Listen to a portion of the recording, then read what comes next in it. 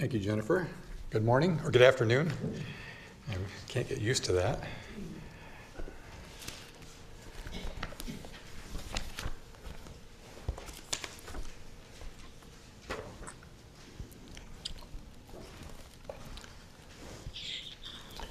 Presently, my morning devotion is in Romans 6.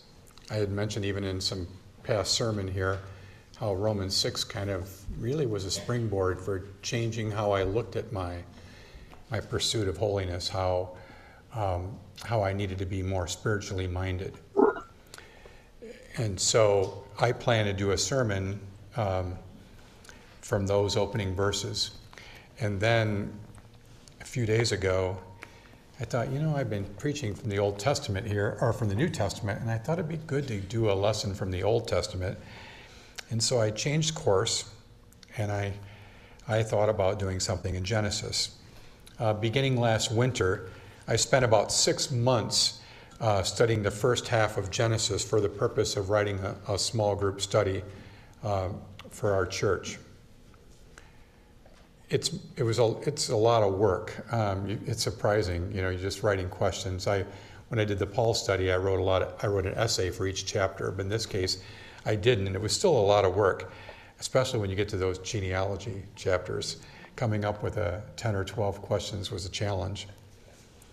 But as I look at Genesis, as I look over Genesis and saw what was unfolding, because I'd never studied a book as thoroughly as I did that one because of writing this guide, it's my impression that God inspired Moses to write Genesis. Moses was writing this book for the Hebrew people. And he inspired Moses to write Genesis so that we might see his providence, God's providence, his plan of salvation for his people. For my text this afternoon, I chose to go to what could be considered the most pivotal point in the history of mankind up to this point. In fact, I was thinking as Jennifer was reading, when it says, Paul says the gospel was announced in advance to Abraham, all nations will be blessed through you. That's our text this morning in Genesis 12. Now, since we're jumping into the middle of a book, at least some brief background might be helpful. As a spot preacher, I get to kind of be a sniper, right, and get to pick out the good text, right? I mean, if I was here every Sunday, I'd be probably pick a book and start at chapter 1, verse 1, and maybe inclined to go through it. But I'm jumping right into to one of the great chapters in the Old Testament, one of the great chapters in the Bible, especially those first 3 verses. In fact, there's so much packed into these 3 verses. When I wrote that study guide, all of my questions were generally from one chapter. This study guide only covers the first half of Genesis. Genesis 50 chapters. The study guide that I wrote only covers 25. And so generally, and we have like 26 or 27 lessons. And so generally, each lesson is a chapter. I did one complete lesson on these 3 verses here in Genesis 12. It's the only lesson that covers such a small portion of Scripture. But the sequence in the early chapters is well known, especially to all of you, I'm sure. Genesis starts in the beginning. God speaks the world into existence. Then, the next chapter, he creates man and woman. We witness the temptation and fall of Adam, and with it, the promise of a Redeemer. And that's a good thing since man pursues evil continually. And so much so, man became so violent and so sinful that he even, Scripture says he grieved. Now, obviously, he knew what was going to happen in advance. But Scripture there's a word for that. I think I talked about that before. And anyway, Scripture tries to, it was in a Sunday school lesson, I tried to come up with that word. It's not anthropomorphism, is it? When we assign a human, what's the word when we assign a human characteristic to God? So I did have the right word, anthropomorphism? Okay. So God saw the world as being so terrible, so evil, that he decided to send a flood to cover the earth, sparing only Noah and his family. And what we find in those chapters then following, 9, 10, 11, is that unfortunately, even after a reset, because the flood was kind of like a reset, man not only exalts himself, which is what we see in chapter 11, the Tower of Babel, but worships the objects of creation instead of the Creator. And so as I'm reading Genesis, it seems like Moses is really trying to chronicle a history of the Hebrew people. And it seems like everything in the first 11 chapters is building up to this moment right here in chapter 12. Because as chapter 11 ends and he's doing some genealogy stuff, he gets directly to Abraham. And Abraham's not really, a primary person ordinarily. He wasn't, at this point, of course, he wasn't the father of anyone. But Moses is trying to show where Abraham came from, where the Hebrew people came from, or descendants of Shem. That's where we get the name Semite. And so everything in Genesis now is leading to this point. So if you will, please stand for the reading of God's word. I'm going to read just 3 verses in Genesis chapter 12. Now the Lord said to Abram, "Go forth from your country and from your relatives and from your father's house to the land which I will show you, and I will make you a great nation, and I will bless you and make your name great, and so you shall be a blessing, and I will bless those who bless you, and the one who curses you I will curse, and in you all the families of the earth will be blessed." Let's pray. Father in heaven, I appreciate Abraham's prayer, Abraham here, and I do pray that your Spirit would be gracious, that I could be, as he prayed, a tool, really. Don't let me get in the way of the truth here, Lord. This is magnificent. You made magnificent promises to Abraham, and I pray that we can see how these promises apply to us. And with it, responsibility. Give us ears to hear, Lord, the truth that are contained in the scriptures here. And may we be compelled to change, to be imitators of Christ because of what we're meditating on this morning. We pray this in the name of Jesus Christ, our Savior. Amen.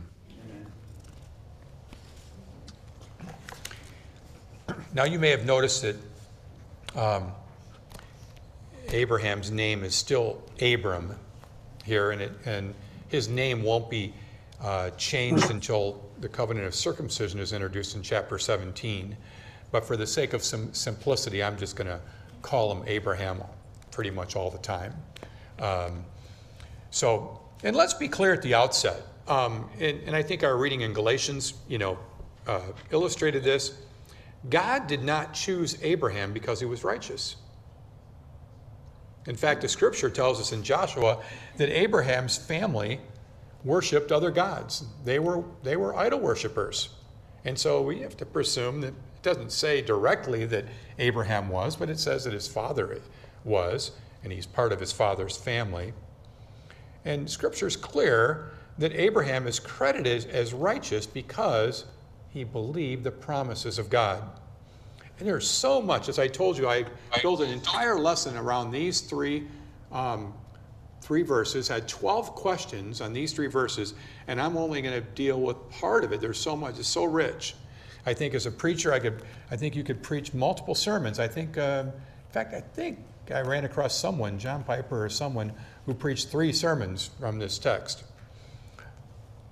So Abraham is credited as righteous because he believes the promises of God, and these are wonderful promises.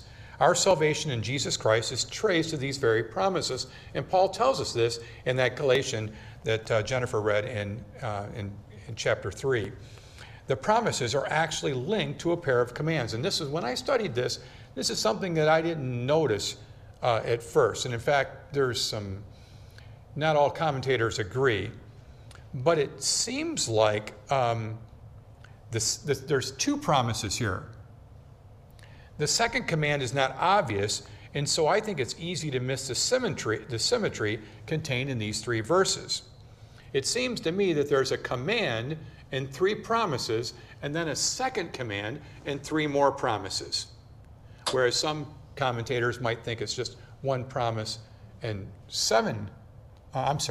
one command and seven promises. I think it's command, three promises, command, three promises.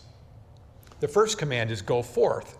And the promises are that God will make Abraham a great nation, that he'll be blessed, and that his name will be made great. The second command, if you're looking at your text, if you happen to have it open, the second command is obscured by the use of future tense. When the Hebrew says that God is commanding Abraham to be a blessing, he says, you will be a blessing. So that word will is in there to imply future. But if you have something like the NASB, the New American Standard, some translations like that one have a footnote to identify the alteration. It actually translated literally is be a blessing. And I think that's the correct translation. Abraham is commanded to be a blessing. And the promises that follow, of course, as you can see in your text, that God will bless those who bless Abraham. He will curse those who curse Abraham, and he assures Abraham that all families will be blessed through him. So I'm going to look at at each command, and that's the substance of my message this morning, the command and the promises. So the first command, God calls Abraham to go forth, and that command demands a response.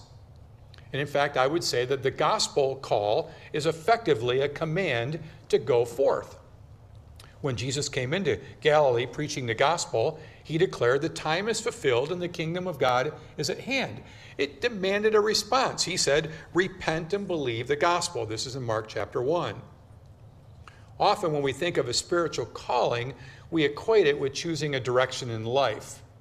But in the New Testament, however, the call usually refers to salvation.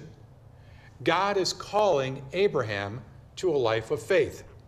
That's why we think the gospel didn't change from the Old Testament to the New Testament. It's always been a message of faith.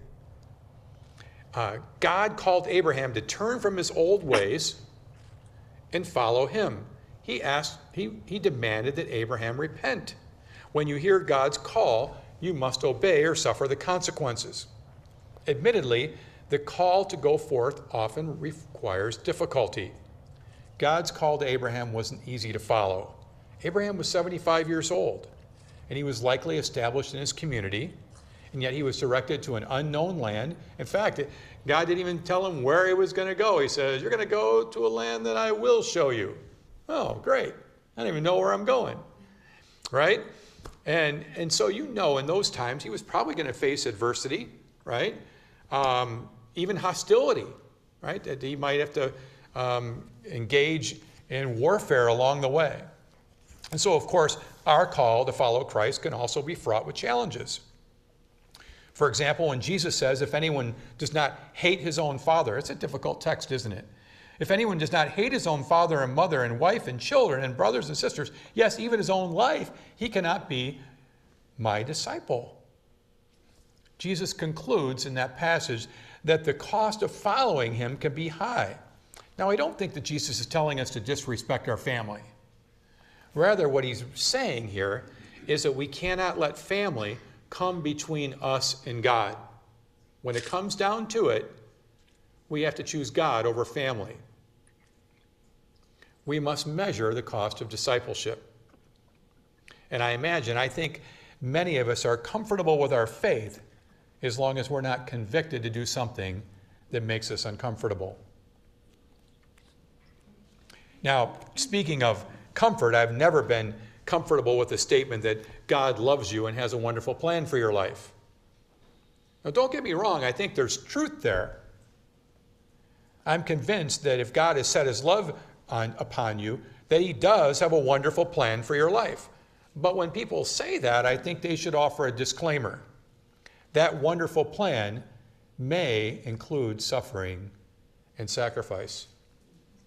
In fact, Jesus said, people will persecute you, right? He told us to expect persecution.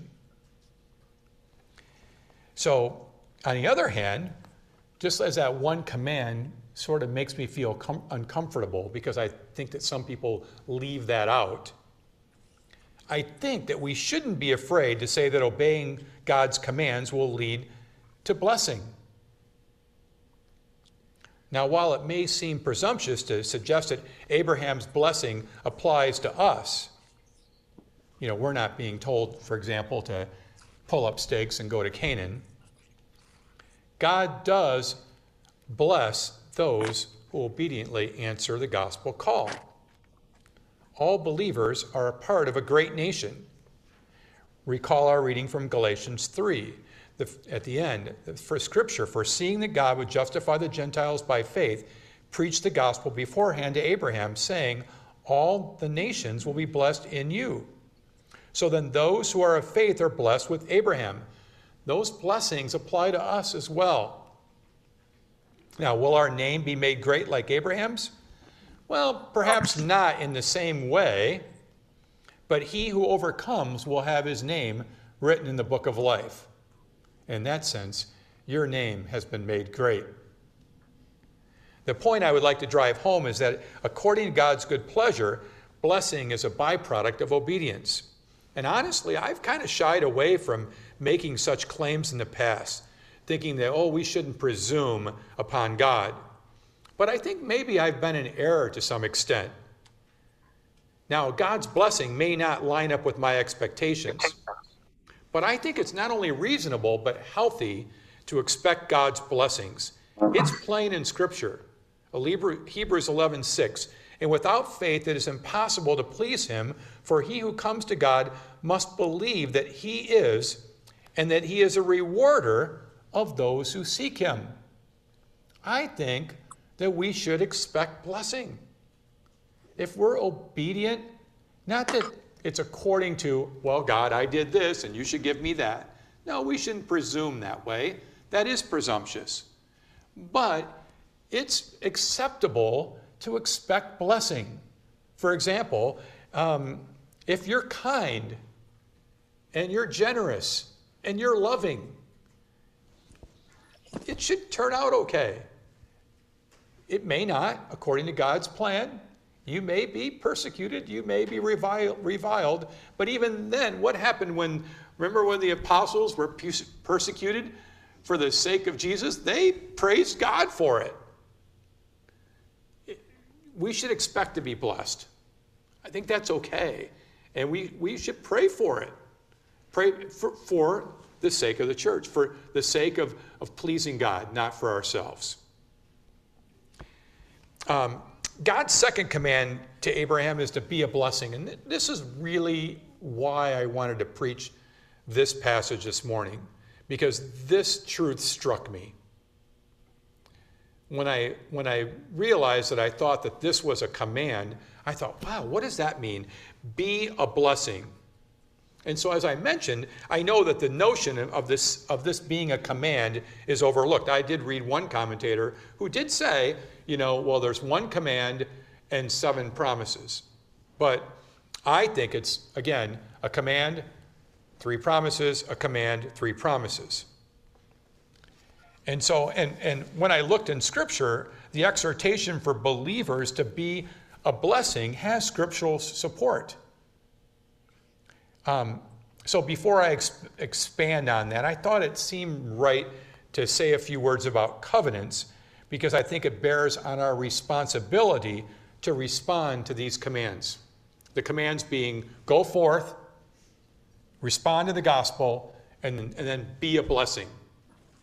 Those are the 2 commands, and I think they apply to us. And I thought, this is in the context of a covenant. You don't hear the word yet used here in Genesis, but it's there. So just a few thoughts about covenants. Put simply, a covenant is agreement. If someone asks you, what's a covenant? I'd say it's an agreement. You can get more technical and get a lot into it, but for the most part, it's an agreement. The first instance revealed in Scripture is sometimes called the covenant of works. Some people call it the Edenic covenant, Eden, Edenic, if I'm pronouncing it right, Eden being the root of that word. God made an arrangement with Adam that he could thrive in the garden. You can eat all the fruit. You can do what you want for the most part. But when you eat from the from the tree of the knowledge of good and evil, you do that, you're going to die. Can't do that. Adam failed to keep this covenant, bringing sin and curse into the world. And so then the series of covenants that follow are often referred to as covenants of grace. Despite man, and the reason they're called that is because man continues to be wicked. So God offers a plan of redemption despite the fact that man is wicked. God pledged to Noah to preserve the earth and mankind, thus providing an environment for future redemption. That plan for redemption is outlined again right here in Genesis 12. I really think this is sort of a climax. This is building up to this point. So the Abrahamic covenant, as it's called, is announced again in chapter 15. It's repeated in chapter 15, Genesis. And then the word of covenant is actually used. It says, "On that day, the Lord made a covenant with Abram, saying, 'To your descendants I have given this land, from the river of Egypt as far as the great river, the river Euphrates.'" The Lord made a covenant with Abraham in chapter 12. It's reiterated in chapter 15. And the most detailed expression of this covenant occurs again in chapter 17, about 24 years later, 24 years after the call of Abram in Genesis 12. And this is when the covenant of circumcision is established. And that's when Abram's name is changed to Abraham. These are called covenants of grace because God makes wonderful promise to a people that in no way earn God's favor. Abraham was called out of paganism, and God continued to have patience with his chosen people time and time again. And I love the series of verses in Deuteronomy, and I'll read those kind of quickly. If you wanted to turn there, I'm going to start in chapter 7 and then jump to chapter 9. But in Deuteronomy 7, verse 7, it says, "The Lord did not set his love on you," that's the Hebrew people, "nor choose you because you were more in number than any of the peoples. For you were the fewest of all peoples, but because the Lord loved you and kept the oath which he swore to your forefathers," being Abraham, Isaac, Jacob. "The Lord brought you out by a mighty hand and redeemed you from the house of slavery, from the land of Pharaoh, king of Egypt." And then he says in chapter 9, "Do not say in your heart, when the Lord God has driven them out before you, 'Because of my righteousness, the Lord has brought me in to possess this land.'" Don't say that, is what Scripture is saying. "It is because of the wickedness of these nations that the Lord is dispossessing them before you." And then in verse 6, chapter 9 of Deuteronomy, "Know that it is not because of your righteousness that the Lord your God is giving you this good land to possess, for you are a stubborn people." This is a covenant, and while these are called covenants of grace, there is still a matter of responsibility. From Genesis 17, God said further to Abraham, "Now as for you, you shall keep my covenant, you and your descendants after you throughout their generations." So returning to I think there's responsibility with covenants. There was responsibility with these commands. Now, if Abraham never went forth, if he never, went to Haran and then went to Canaan, then I suppose that God couldn't do these blessings. And of course, he ordained that he would. He gave him the grace, that he would have faith and that he would believe. But there's responsibility. And the second responsibility is to be a blessing. The promises of blessings to other people will be accomplished by God. We don't do that through our obedience, but God uses us as a conduit. We can bless others, right? And so we're God's conduit, so to speak. And so, again, notice, even in this, if you look at chapter 12 in Genesis, you see over and over the phrase, I will, I will, I will, I will. God is doing that. God will do these blessings, but he'll do that through us. So to be the commandment to be a blessing, I argue this afternoon, that is our responsibility. That's, as a preacher, I am saying we need to be a blessing, and especially a blessing to the church. We should be a blessing to all men, but especially to other believers. And so if I had to do this sermon over again, or at least give Martin the stuff over again, I might have chosen for my New Testament passage, 1 Peter 3. So if you have a Bible, you can turn to 1 Peter 3. If not, I'm going to read them anyway. I'm going to read 2 verses, 8 and 9, because I think the Apostle Peter supports this notion to be a blessing. And I'm going to use this to amplify my teaching on the promise of Abraham, and that's extended to us to be a blessing. So 1 Peter chapter 3, verses 8 and 9. To sum up, all of you be harmonious, sympathetic, brotherly, kind-hearted, and humble in spirit, not returning evil for evil or insult for insult, but giving a blessing, being a blessing instead. For you were called for the very purpose that you might inherit blessing. Again, it sounds like a covenant, right? He's saying, be a blessing, give a blessing, be a blessing, so that you might inherit a blessing.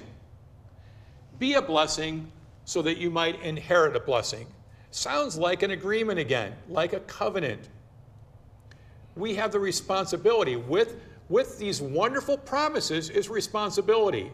It's not a matter of you pray the sinner's prayer and I'm in. I got my golden ticket. And then you just say, oh, I'm going to live any way I want. That's not the gospel. Jesus called us to repent, right? If we truly believe, we'll be compelled to serve him, to follow him, to repent, to love one another, count others better than ourselves. We can't do that naturally. We need his grace, but there is responsibility when it comes to the gospel call. And I would say one example of that Peter's using is be a blessing. So we look at verse 9. We have been called to be a blessing so we might receive a blessing. And it's a lot like the promise made to Abraham. Be a blessing to others, and God will bless you and the recipients of your kindness. Again, I don't think we should be motivated to be a blessing like, well, if I give to the poor, then God's going to give me more back. That might happen. That's not why we should give, right? That's not why we should be generous. We should be generous because it's the right thing to do, right? It's what God wants us to do, even though it's contrary to our nature. And if God sees fit to bless us in accordance with that, then praise the Lord. And he is going to bless us. It may not be the way we want. He may not put more money in our bank account, but he will bless us. It's up to God, how that blessing is constituted, right? But God will bless us. So what does it mean to be a blessing to others? And I think it's explained in verse 8. Harmonious, sympathetic, brotherly, kind-hearted, and humble in spirit, not returning evil for evil. We might probably have some reasonable ideas of what these 5 traits mean, but I'd just like to take a brief look at each one. First, we should be harmonious. Now, when I first saw this, I thought it meant being a peacekeeper, striving for unity. But the text literally means being of one mind. And since Peter is speaking to the church, we need to recognize that we might have different tastes, right? Different preferences. But I think we're obligated to find unity in the essential truths of the gospel. My wife, I'm not on social media, but my wife has a Facebook account. And she came across a thread of some people that were complaining about their old church. I don't think that's harmonious. I don't think that they're, by getting your bitterness out there about your old church, maybe their old church needs reform. right? But that's not harmonious. That's not being of one mind. That's just venting your bitterness, right? I don't know that you're blessing God's people by complaining about other Christians. What we need to do is try to find some unity, right? Try to set some basis for unity and say, well, yeah, maybe you should do this differently. But at least we can be of one mind that we're saved by grace through faith, right? That we both, believe wholeheartedly in the inspired Word of God. So being harmonious is not so much an active peacemaker, but being of the same mind. Second, we are called to be sympathetic.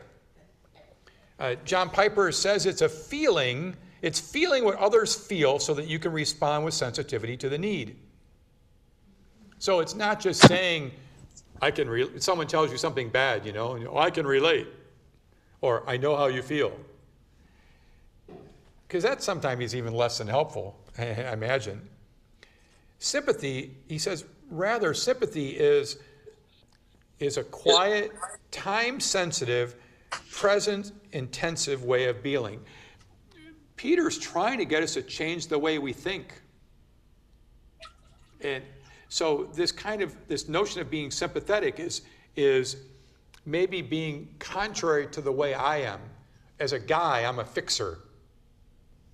And I've been married over 30 years, and I still, when my wife tells me things, I still don't get it that she just wants support, right? I want to fix it. I want to rationalize. I want to try to explain why the other person did what they did. She doesn't want to hear that now, right? Even if I'm right. So being sympathetic, that's something I have to learn. And being patient, being sensitive, thoughtful.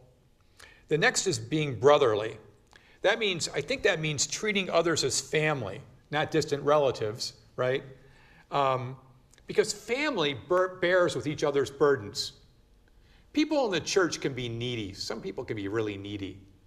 And as a teacher, as a high school teacher, I was just telling somebody the other day, I've had a pretty good year. Because usually there's a handful of students. All it takes is one or two kids to ruin a whole class. It really does. And a knucklehead can really ruin a class.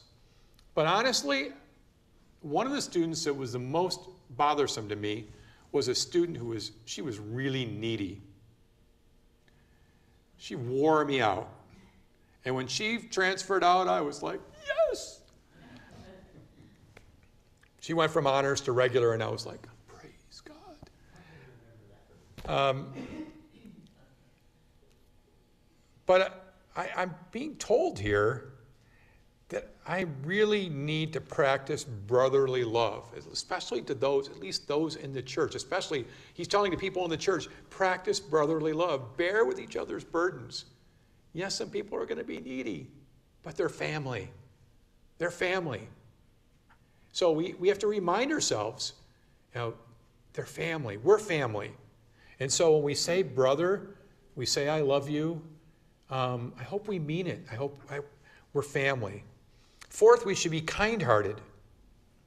And again, this doesn't seem to be a word that's describing conduct. I as a doer, I want to think of all these words as things I have to do, and it's almost like Peter's saying, no, you got to change the way you think, and then maybe you'll do the right thing. I think being kind-hearted means having a tender spirit. And aren't you impressed by people who have that? There are certain people you meet that, he has or she has such a tender spirit.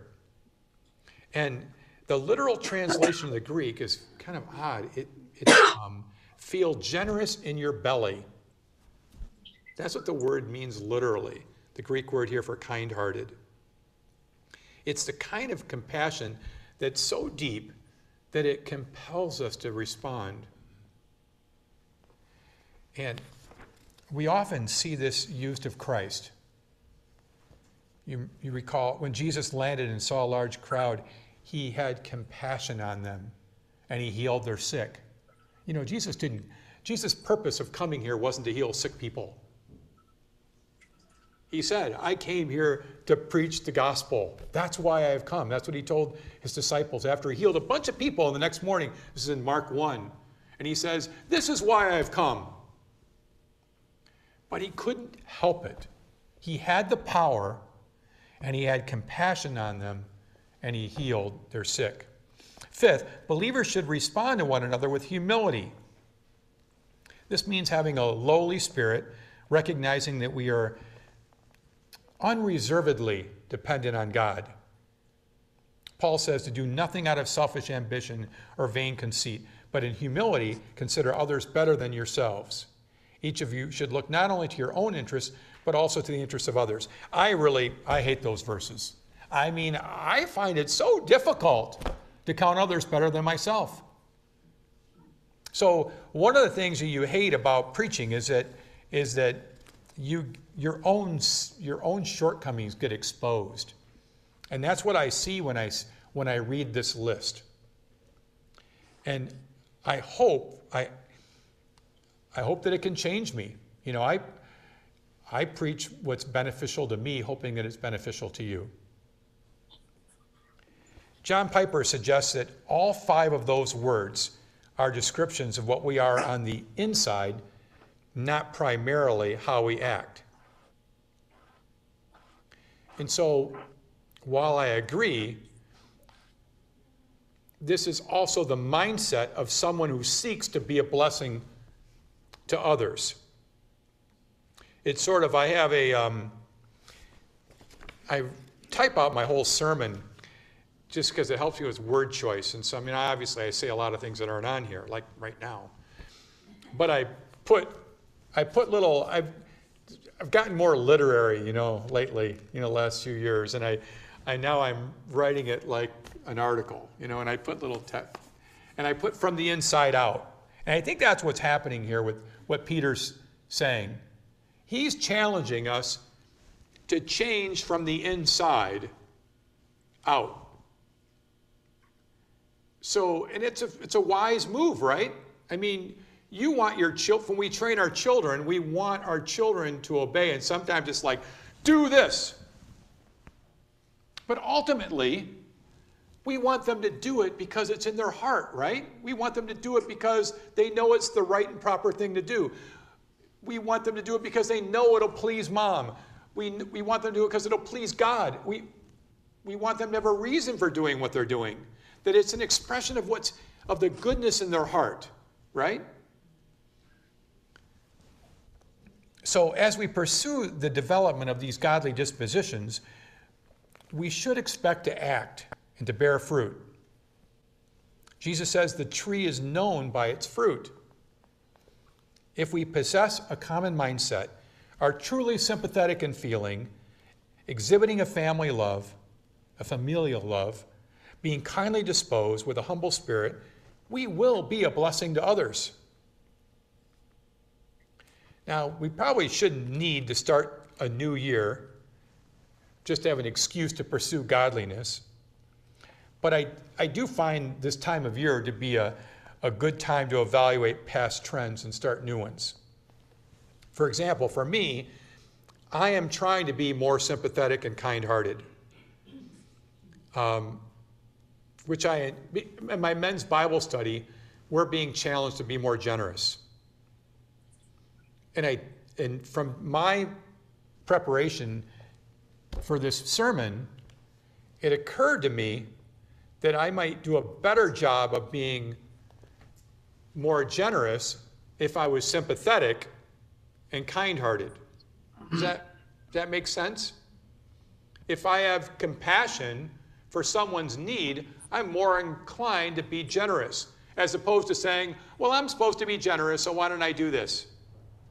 Do you follow? At least that's how I'm reasoning it. So I'm trying to work on that. Another thing I'm trying to work on is I find myself to be a complainer. I complain about a lot of stuff. And if you stop and think, I think I told you about, the story about, did I tell you in a past sermon about Paul, about how somebody asked him about Romans 7? Do you remember me talking about that? I think it's a great so J.I. Packer was a guest teacher at a Christian school years ago, and a student there, he set up office hours so people could come and have one-on-one time with Dr. Packer. And so this young man who was not yet, who would later become a pastor, he sees Dr. Packer, and so Jim Packer says, well, what do you want to know? And he goes, Romans 7. Romans 7. I don't get it. And that's the chapter about Paul struggling with sin. How is it that Paul, this mighty man of God, seems like he's struggling so much with sin? If Paul can't be victorious, if Paul's got this struggle, how am I supposed to do it? And Dr. Packer tells him, he says, imagine that you have a white shirt, a brand new, beautiful white shirt, and you get just a little stain on it. That's going to really bug you, isn't it? Paul was so aware of his sin that even those little sins bugged him because he really wanted to be his best for God. You know, we sing that hymn, I Surrender All. He really did try to surrender all. And so the older I get,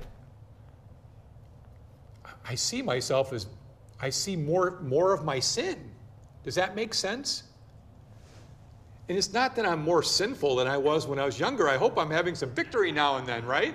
I hope that I'm making some improvement, right? And my kids tell me that actually they think, you know, like I told you about Romans 6, they say that they've seen some positive change in my life the last couple of years. Not that I've arrived or anything, but I am more aware of my sin, and I am so aware of my complaining.